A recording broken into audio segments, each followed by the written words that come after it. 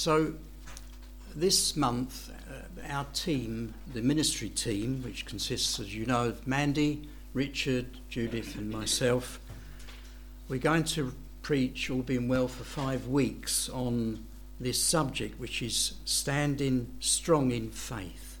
And it's taken for this epistle that we've been reading.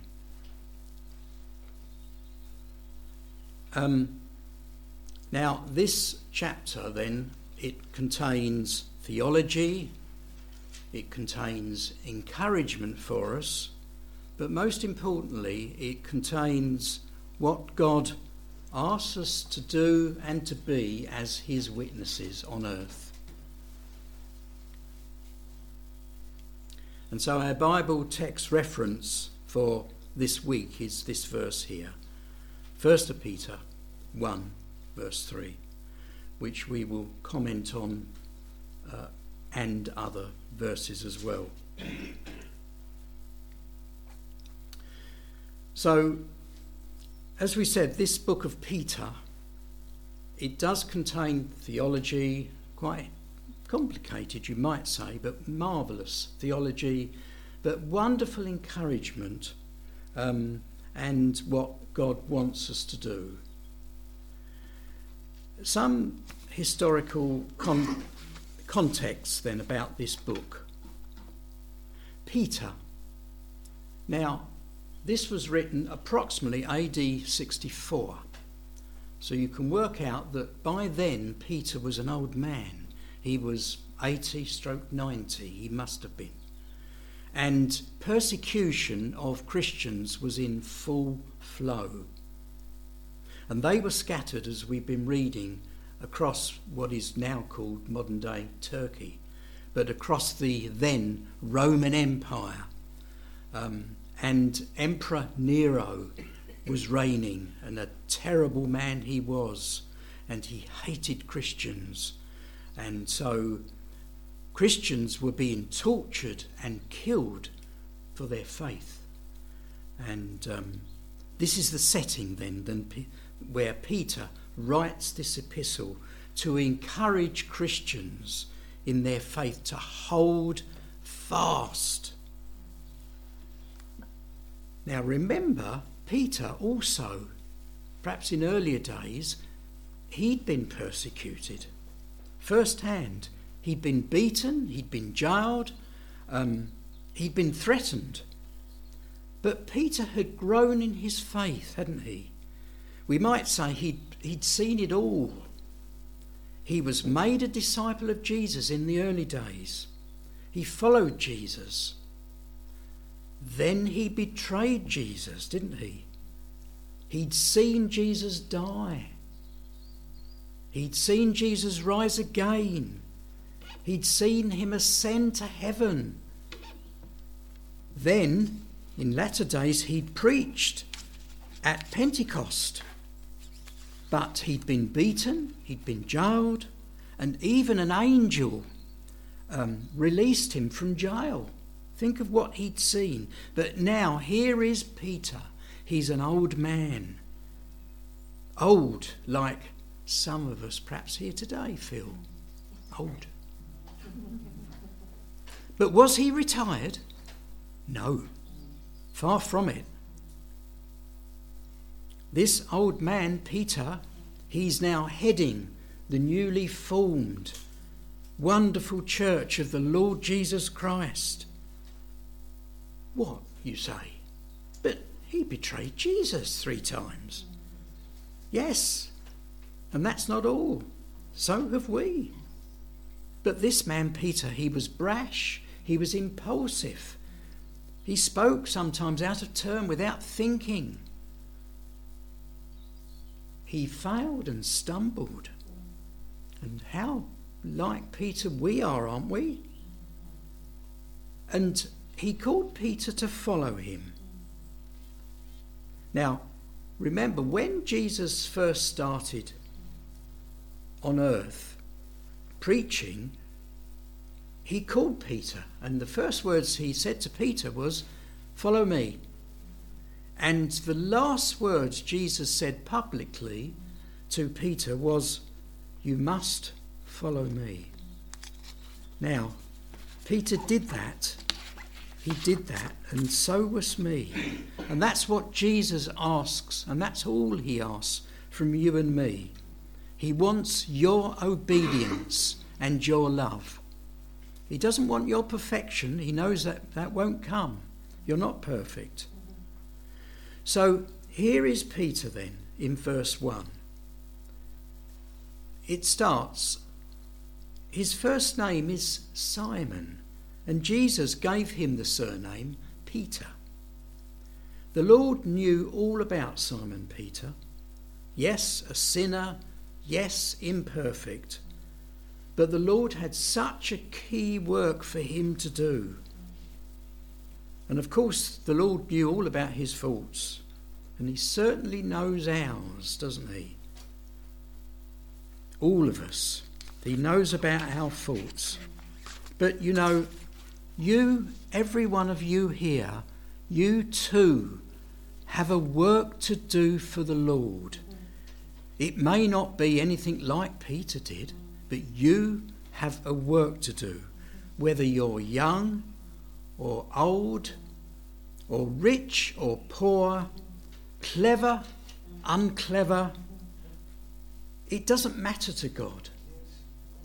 He just wants your obedience and your faithfulness. And the work he has for you to do, it's unique for you only. And God wants you to do it for him. So this chapter starts with the name Peter. Now perhaps you could insert your name in that. You might say, I won't pick anybody here, you might say John or Mary is a believer of the Lord Jesus Christ. But here Peter says, very humbly, an apostle of the Lord Jesus Christ.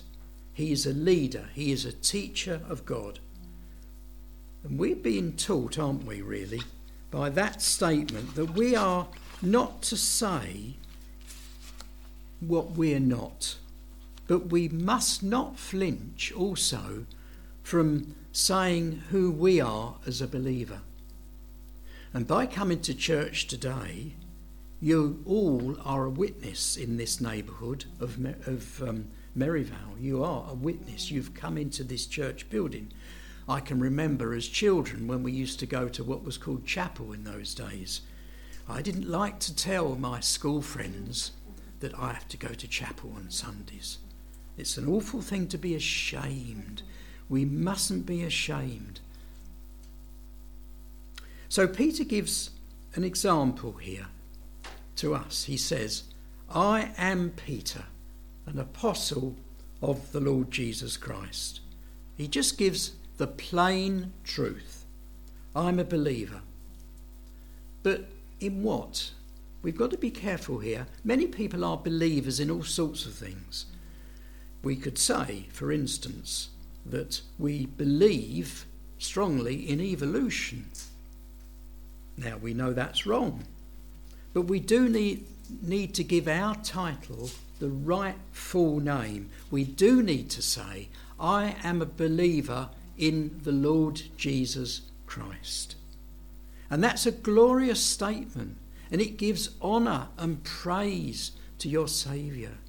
Never be ashamed of the gospel of Christ. So this writing by Peter, it starts with this glorious statement of commitment. I am Peter, an apostle of the Lord Jesus Christ. How this honours God, doesn't it? Tell him publicly our allegiance. How this honours God. Here is Peter. He's telling the world who he serves and follows. And we too, by our lives, we must do the same. Remember, actions speak louder than words. I know that's a secular saying, but it's very true. And so God sees our actions, our words, And he sees all our thoughts as well, doesn't he? Good or bad. So how it is our prayer this morning that this year we may walk closer to the Lord Jesus Christ. And he is our all and in all, our beloved, our friend and saviour. I wonder what name you would give him. It might be Father. That's a wonderful thing to say.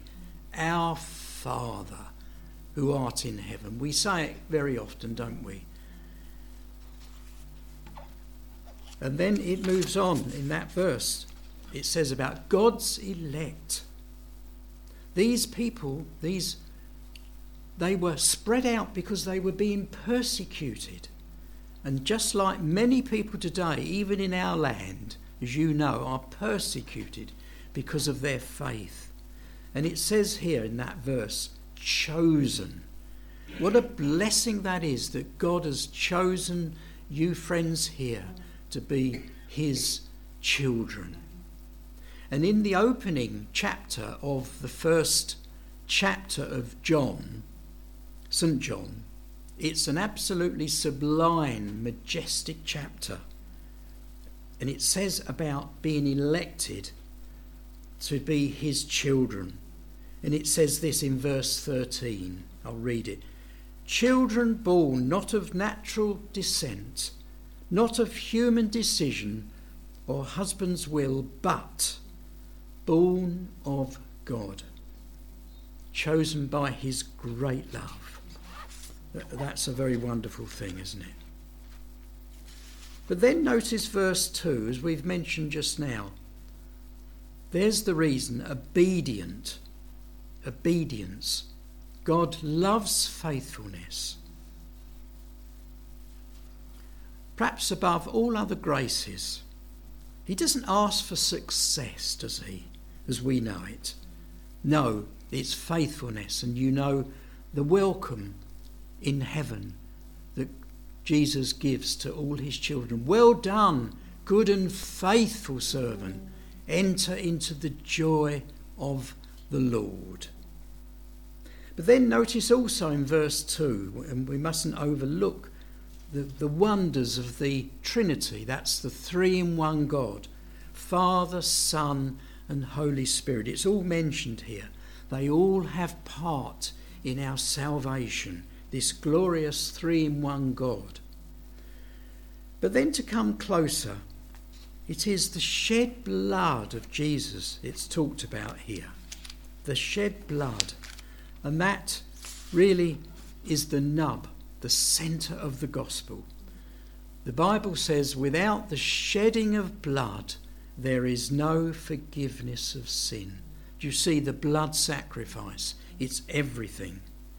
And this vital truth, it is central to our salvation.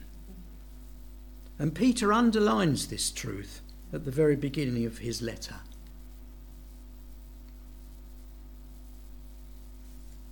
And then he ends this welcome piece with those two lovely words, grace and peace. We often can say the grace almost automatically, but you know, God's grace. The grace of God, it is the free, unmerited favour and love of God. It's a wonderful thing, God's grace. And the peace of God, well, you know what it says. The peace of God passes all understanding. Now, here at Oakwood, then, we would echo that to everyone here. That's what we wish for everybody, don't we? Grace and peace to all of you. Then verse 3, which is headed, the start of what was actually read to us. Praise to God for a living hope. Now Peter here, he is a great encourager. We praise God for those that do encourage. And this applies to us here. And it's partly part of my job and other ministers to encourage you. And it's a great thing to be an encourager. And I'm very thrilled, really, that all the ministers here that we have, they are great encouragers. And so they are like that person that was called Barnabas. Now, Barnabas was a great man. And that was a nickname given to him. His true name was Joseph, but he was called Barnabas, which was sort of a nickname, and it means son of encouragement. And we all need to encourage each other, don't we? Yes. It's one of the most effective ways of helping others. We don't always see those because it's done quite rightly in a quiet way to encourage others. But this man, Barnabas, he was a great encourager and he did so much good. So we pray that all of us may this year encourage each other spiritually much more. So verse 3 then, it starts with praise, notice, not a long shopping list of things, which I'm so very guilty of quite often at home over breakfast, with a long shopping list of things we want from the Lord. Now, don't get me wrong, God loves to hear our prayer wants, of course he does. But our praise should be first always, as the verse explains, because of our Saviour's resurrection. And this changes everything, isn't it, when we give in this living hope. And it's explained as we've had read to us in those verses from 3 through to 12. Now, the meaning of secular hope, we might say, well, hope, it's not quite certain. It is a desire. It's all being well. But this hope we're looking at, it's very different. It has no doubt. It is sure. It is living, and it will never, never fail. It's steadfast. We could go on. It's anchored in what the Lord Jesus Christ has done, is doing, and will do. And this hope, it will never fail you, because it's God-given. So the caption we're looking at today is "Stand strong with hope." And we can do this, but not alone. Not in our own strength, we cannot, but in the strength God gives us. And so we can read in the Bible, Paul the Apostle, he says this, "When I am weak, then am I strong." We might say that's a contradiction. Well, what does that mean? Well, it means when we feel our weakness, then we can be strong in Christ. But if we're strong or feeling strong, we don't need Christ, then that's no good. So that's why Paul wrote this. When we are feelingly weak and we rely on the Lord, then we are strong because our faith is strong. Paul says further, he says this, you'll know the well-known text, "I can do all things through Christ who strengthens me." And on a very personal note, many years ago, God gave me that living hope from Psalm 42. It's made a great blessing to me. Just those 3 words, hope in God. That's all. But I've rested on those 3 words so much. It's like, I've said it before, it's like capital letters in front of me in the mornings so often. Hope in God. It's a great treasure. The last section, for a brief comment, is from verses 13 to 21, and this is headed "Be Holy." Now, often that word holy, it causes me worry and stress because I think I'm far from that. Far from it. But you know, holy living, it really flows from our heart, doesn't it? That God gives us. And the key is love. It always comes back to the love of Christ, this, doesn't it, our subject? To love God first, then our neighbour second, and self to be always last.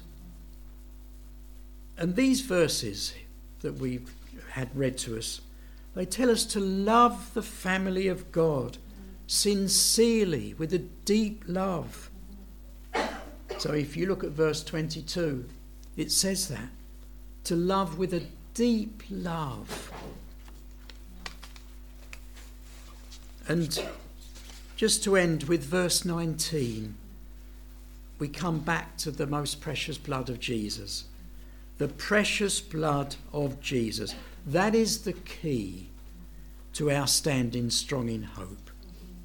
A felt knowledge that his blood, the blood of Jesus, was spilt on the cross for unworthy you and your unworthiness. Then if you feel unworthy, then God makes you worthy, because the robe of righteousness is cast about you and God looks at you then completely worthy. Isn't that a wonder that he does that? And your sin and all that, it's gone. It's gone, and you are viewed perfectly by God the Father. That's a wonderful thing. In God's sight, you are considered totally worthy. So, as we come to out the end really, may we be helped this year, this new year, to stand strong in God's hope, the hope he gives us, and feel his love drawing us and helping us day by day. God bless you all, and thank you for your prayerful listening. Amen.